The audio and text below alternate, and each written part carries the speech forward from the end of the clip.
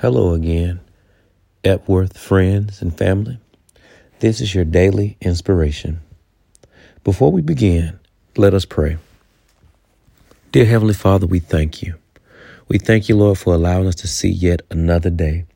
We pray that what we read today can just infiltrate our lives, that we can be able to live a life pleasing to you.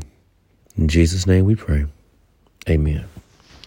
Family, today we will be coming from the book of John, chapter 8, verse 12. John, chapter 8, verse 12. And it reads, "When Jesus spoke again to the people, he said, I am the light of the world. Whoever follows me will never walk in darkness, but will have the light of life." Today, if I could just speak for a subject, it'll be, where is the light? Where is the light? You might say, Reverend Williams, what are you talking about? It's Advent season. What are you talking about? What I'm saying is, just because it's Advent season for you doesn't mean it's Advent season for everyone. But it may not be the most happiest and joyful time of the year. People experience loss. People experience trials. People experience financial issues year round. And it may not. And you may be feeling a place of loneliness. You may be feeling a place of darkness.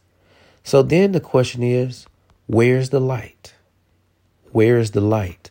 And so we see the answer right here. John chapter 8, verse 12. When Jesus spoke again to the people, he said, I am the light of the world.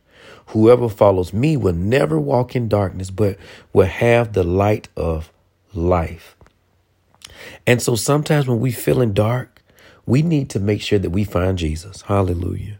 When we feeling lonely, when we're feeling depressed, when we don't want to get out of the bed, when our mind is running crazy because of what is going on, or even if it's a good thing you got a job, but sometimes your job is stressful and you're like, oh my goodness, I feel like I always have to work. Sometimes we need to pause, breathe, and find that light, because now you're going down a path of darkness.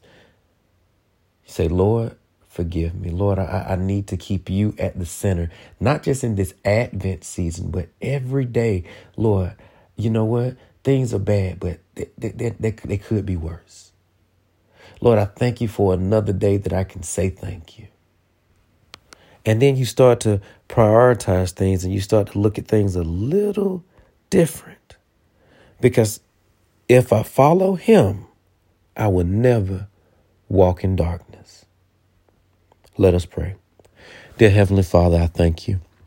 I thank you, Lord, for just that gentle reminder when things do start to look dark and dim and grim, that we can pause and say, you know what?